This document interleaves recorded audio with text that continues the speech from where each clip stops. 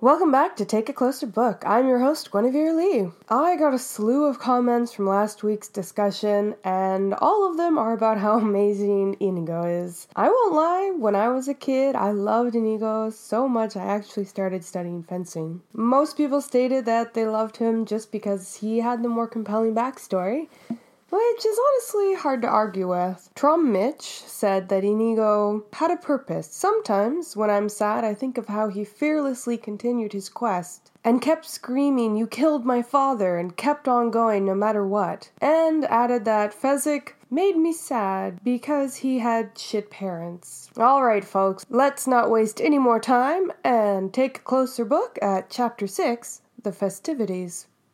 In summary, before we get into Chapter 6, I need to backtrack to Chapter 5 for a second. I forgot to mention a pretty big reveal. After Buttercup promises to return with Humperdinck, who has sworn not to harm Wesley, Humperdinck turns to the Count, pointing out that he never swore Rugen wouldn't harm Wesley. He tells Rugen to take Wesley to the Zoo of Death. That's why Rugen knocks out Wesley at the end. I'm sure most people listening to this have seen the movies, so they knew that, but just in case anyone is coming to this a virgin, I just wanted to clarify that. The chapter opens with Goldman taking another stab at literary critics. One in particular, the Florinese guru, as Goldman refers to him, claims that this chapter is where Morgenstern's satiric genius is at its fullest flower. And Goldman takes the opportunity to mock him as the kind of man who uses descriptions like fullest flower and delicious drolleries in his essays. Goldman shows the same kind of contempt towards literary critics as English professors no doubt feel towards badly written essays. This satiric genius is about 40 pages worth of engagement parties that Goldman cuts. Apparently every night a party is thrown and Humperdinck has to wrestle over seating arrangements and things like that to keep everyone happy.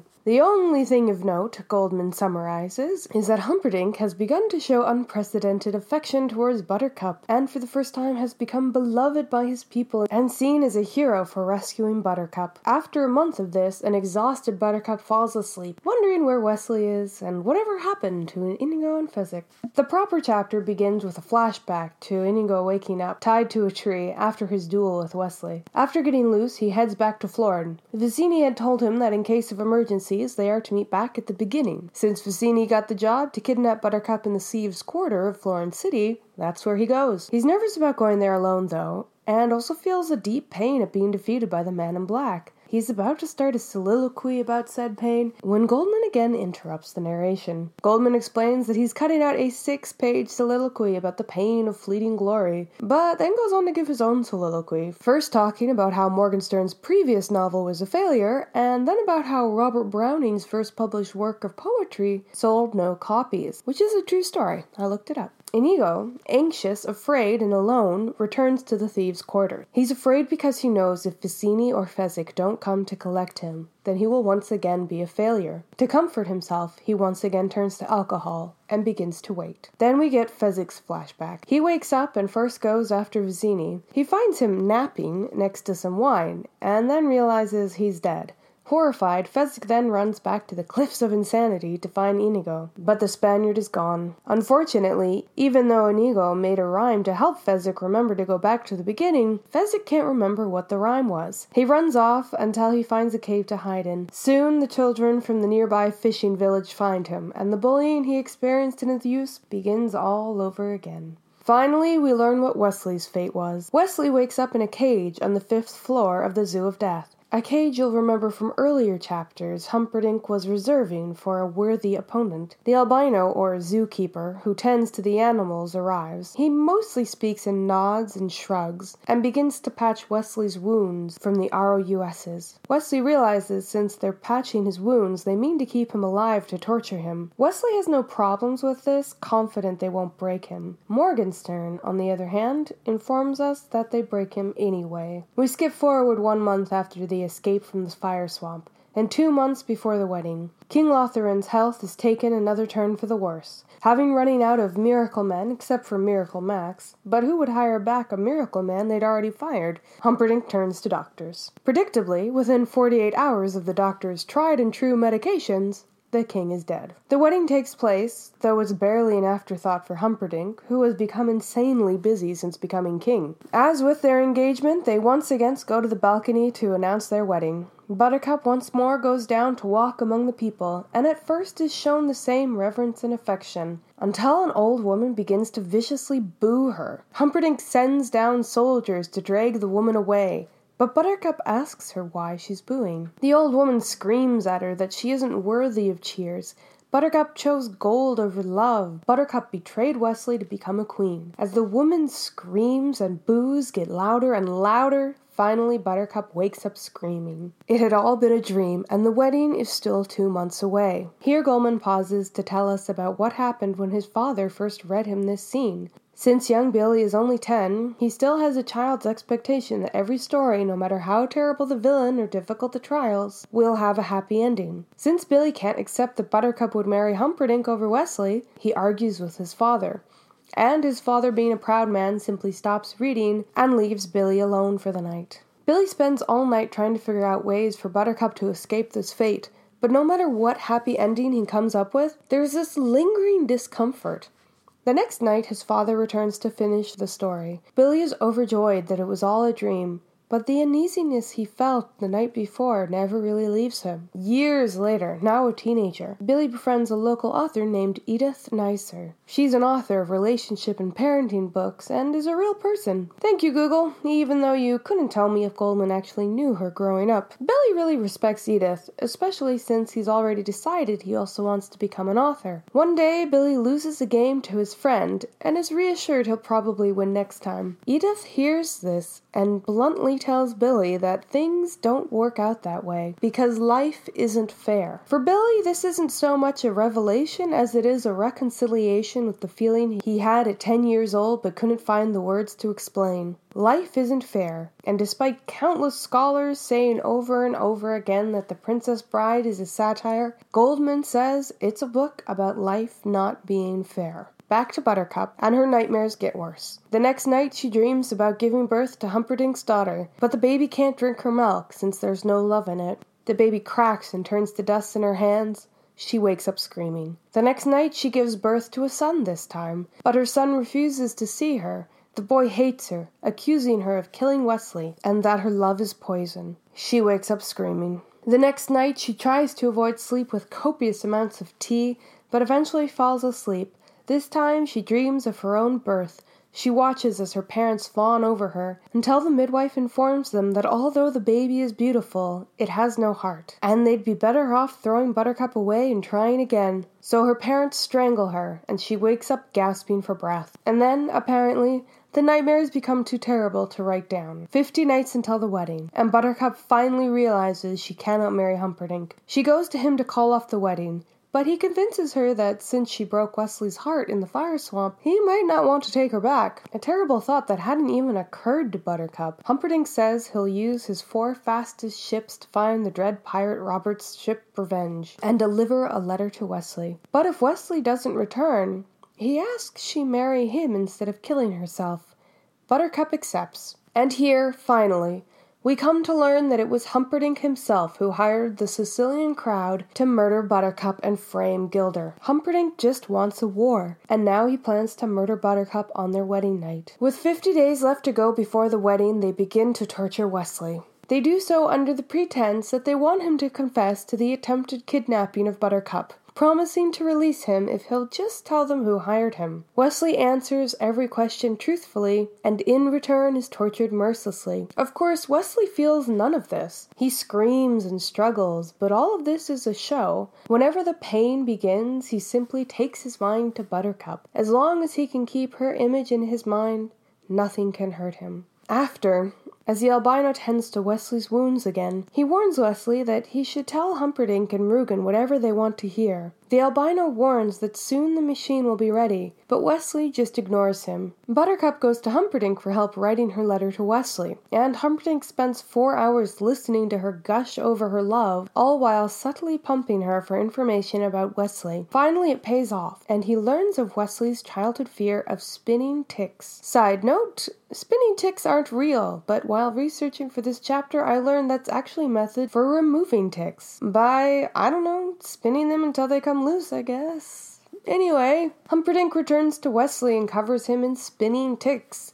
Afterwards, Humperdinck is very pleased with himself, but Rugen does not seem impressed. Humperdinck is disappointed, especially since he doesn't really care much for torturing. He's only doing it because he's started to feel jealous towards Wesley. Even though he doesn't actually love Buttercup, he can't stand the idea that he might be inferior to Wesley. Prince Humperdinck, and Goldman reminds us he's still only a prince since King Lotherin's death was only in Buttercup's dream, is furiously busy planning his wedding, his country's 500th anniversary, his soon-to-be wife's murder, and the war that promises to break out in the aftermath. To help, he orders Yellen, the chief of all enforcement in Florence City, to create a brute squad. Humperdinck wants to make sure the castle is guarded properly for the wedding. He also demands that the thieves' quarters and the Gilder assassins he convinces Yellen are hiding there, rounded up and thrown in prison until after the wedding. Yellen promises to have a brute squad assembled in a week. Just as Yellen is leaving, he hears a scream. In fact, everyone in Florence City hears the tormented cries of a poor street dog being tortured in Rugen's machine. The scream is unrecognizable as belonging to a dog, and it goes on for a terribly long time, sending children crying home. Rugen, on the other hand, is overjoyed because finally the machine has worked. As Rugen informs Humperdinck of his success, Buttercup comes in. Rugen takes a moment to ask Buttercup about Wesley, learning that Wesley would never cry, except for the death of a loved one. Rugen returns to Wesley and brings the machine into his cage. It takes a long time for him and the albino to set it up. It's a massive machine with wheels and several suction cups of different sizes. Rugen tells Wesley that he knows Wesley has been faking his pain. He leaves Wesley with the machine overnight, hoping the anticipation will break down some of Wesley's defenses. The albino waits until Rugen is gone, and then offers Wesley a quick death with poison. Still confident he can withstand any torture, Wesley refuses, determined to live and be reunited with Buttercup. The next day, Wesley is indeed starting to feel a little frightened. Rugen takes notes during this whole process, hoping to add this information to the definitive book he's writing dedicated to the study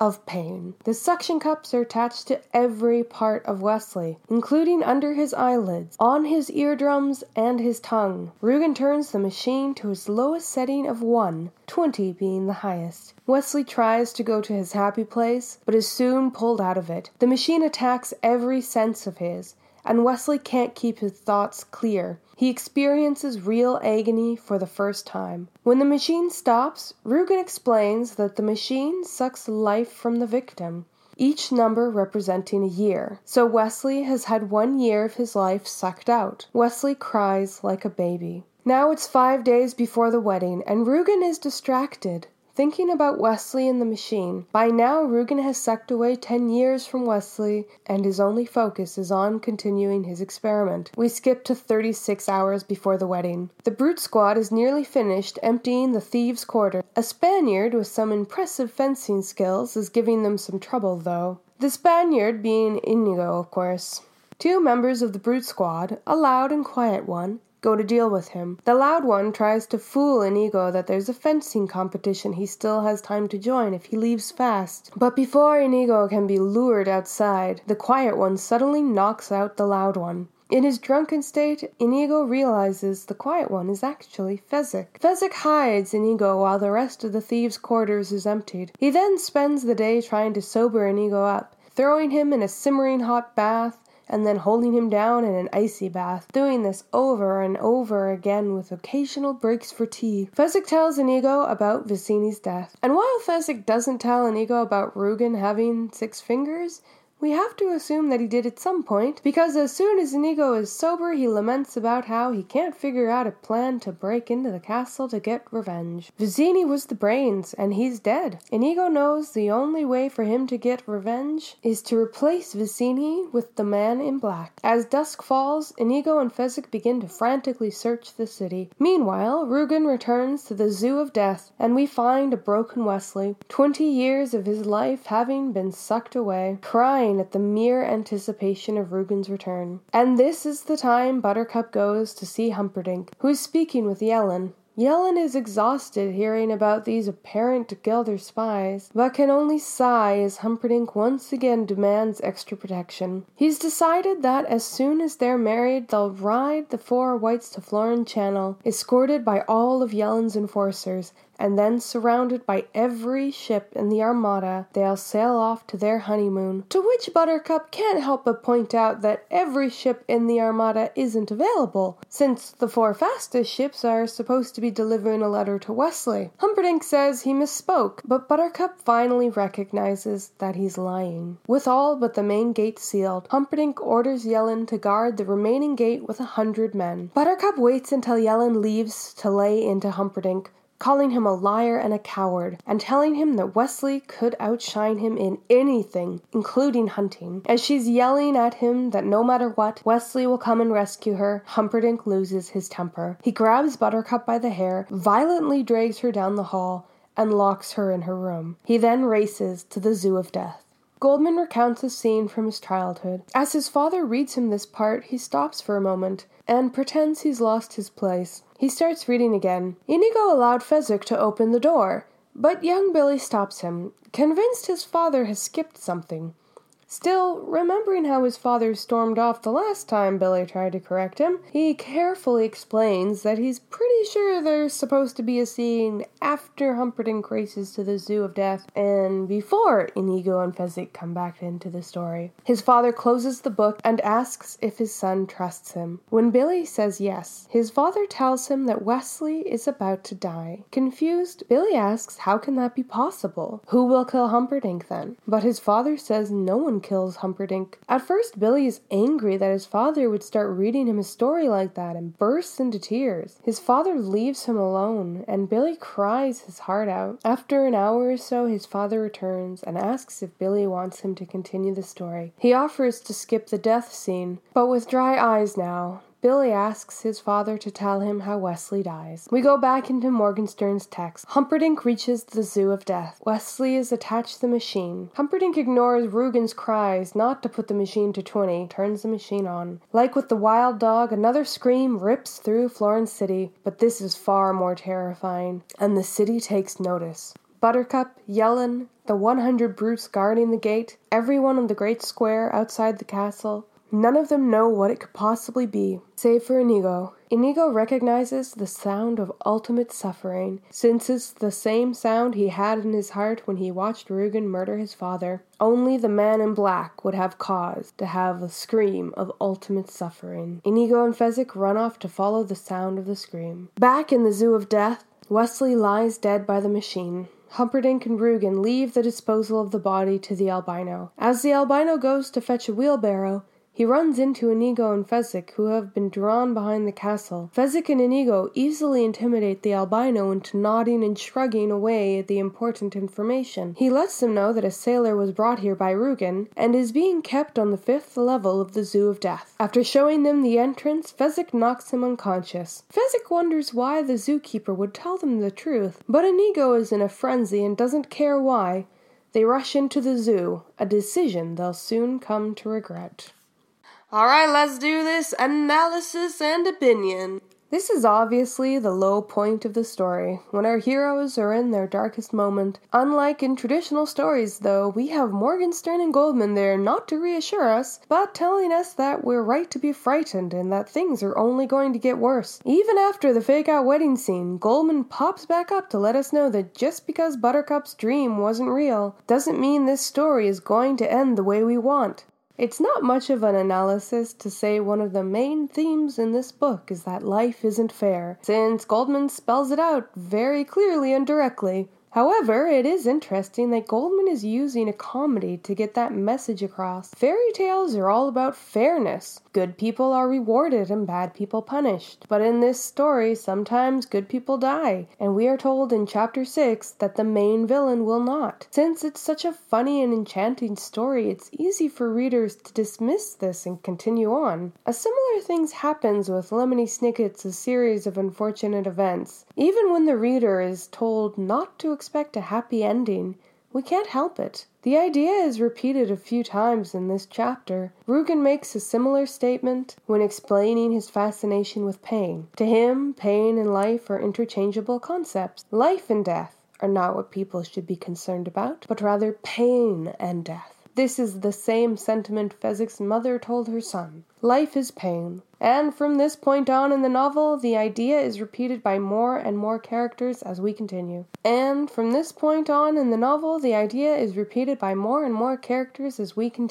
This is also the chapter where Humperdinck shows his true colors. Up to this point, it seems like Rugen is being set up to be the main villain. Although Humperdinck has been shown as vain and arrogant, Buttercup has a high opinion of his honor, but now he's revealed as a liar, and worse, his jealousy has driven him insane with rage, to the point where he physically assaults Buttercup and murders Wesley. There's no question he's the main villain, which only makes it more frustrating when Mr. Goldman Sr.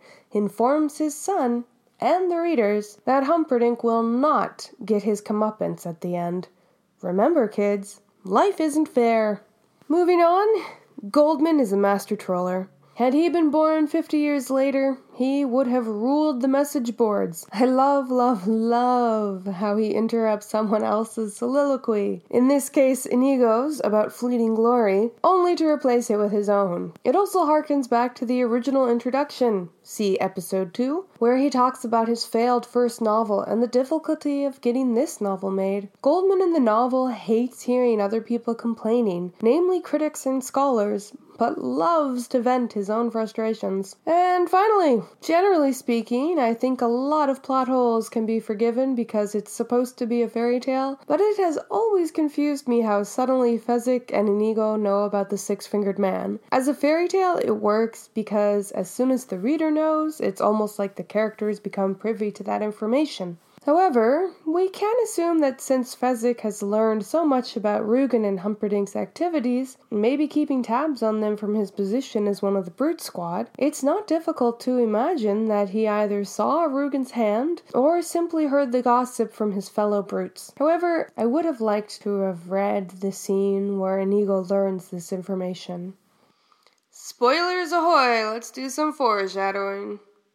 As we are first brought to the Zoo of Death, we learn that there are at least 2 entrances, only one of which is survivable. People paying close attention in previous chapters will remember how the first 4 floors of the zoo are inhabited by vicious beasts of every form. And, of course, there's the matter of the albino who's a little too willing to give up the secret entrance. It becomes pretty clear that Fezzik and Inigo are about to go through the bad entrance. While Yellen is unsuccessfully looking for Gelder spies, he hears rumors of the dread pirate Roberts sailing all the way into the Florin Channel. He dismisses them, but a wise reader would be a fool to do so. And finally, we have another throwaway mention of Miracle Max. I don't know about the older edition of this book, but in mine, the 2017 hardcover, there is a beautiful color map included, which points out Miracle Max's hut. So anyone reading this book and looking at that map would definitely know by this point that Miracle Max will come into the story soon, which is good considering by the end of this chapter a miracle is desperately needed. Book V movie!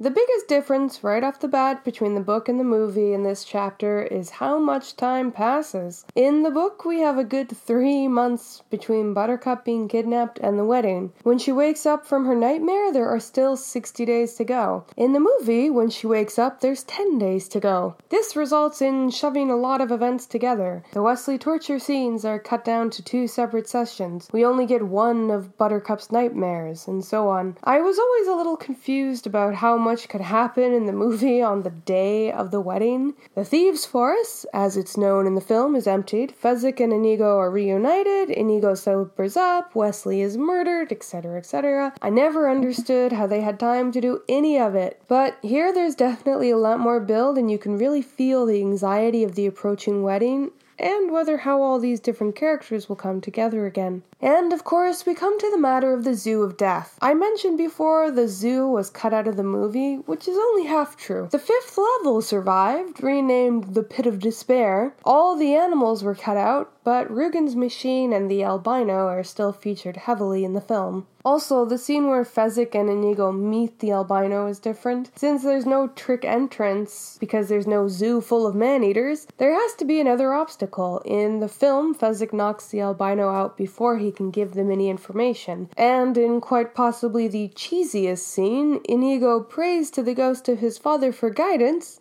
and it works.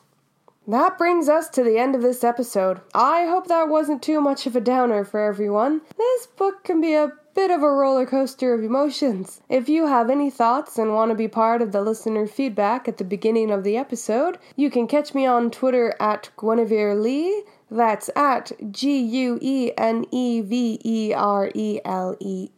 Or look for me on Reddit under the same name. Every week I start a Princess Bride discussion in the Reddit community books. That's r/books. And join us there. I will see you next Monday for Chapter 7. Wait for it. The Wedding. Dun dun dun! You don't question why you're running through a forest of bamboo. You don't give yourself time to think. You run, you scream, you cry. You run and run and run, and you hope the man chasing you with a bow and arrow doesn't kill you. Lita and the Samurai is a tale of a modern girl in ancient Japan.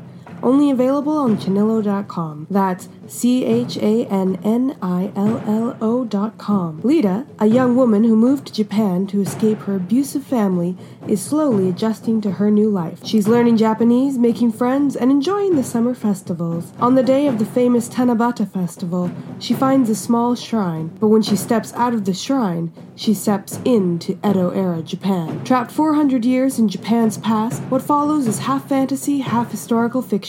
Is her coming here an accident? Or does it have something to do with the sudden appearance of European ships off the coast? Lita must discover how she ended up in this situation and how she can get back home, or if she even wants to go back. Lita and the Samurai updates bi-weekly on Mondays. You can read the first chapter for free on Chanillo.com. Once again, that's CHANNILLO.com. We were the first, and we will be the last. From Morgan James Fiction comes the exciting new historical fantasy Orope, The White Snake, by Guinevere Lee. The Whisperers of the Gods have seen the vision, the gods destroying the world in a flood because the old ways have been corrupted and forgotten. 3 are chosen, Tersh, Kareth, and Shadi, to go out and warn the world. The gods must be appeased. In Orope, The White Snake, Tersh must leave her children and travel to Mataway, the kingdom in the mountains. She also must care for Kareth and keep him out of trouble. Kareth, told since birth that he is destined for greatness, has been expecting this moment. Certain that he is ready, he quickly discovers that his confidence and curiosity have a tendency to lead him into dangerous situations. Shadi finds himself traveling alone to find the people of the jungle, the Petsahalpa. The jungle seems like a paradise until he discovers the darker rituals practiced within. Samaki is a merchant who returns to Mahat to find his home destroyed, his father dead, and no one to buy his expensive cargo. With his first mate Tuhark, the merchant struggles to move forward after his entire world has been upended. The stories of these 4 travelers intersect and entwine with each other as they move towards their destinations. Guided by visions, the Whisperers must use their wits to survive in these strange new lands that would rather use them as political pawns than listen to their warnings. Available in paperback, digital, and audio wherever books are sold. To learn more about Guinevere Lee and her writing, visit GuinevereLee.com, GUENEVERELEE.com. And thank you for listening.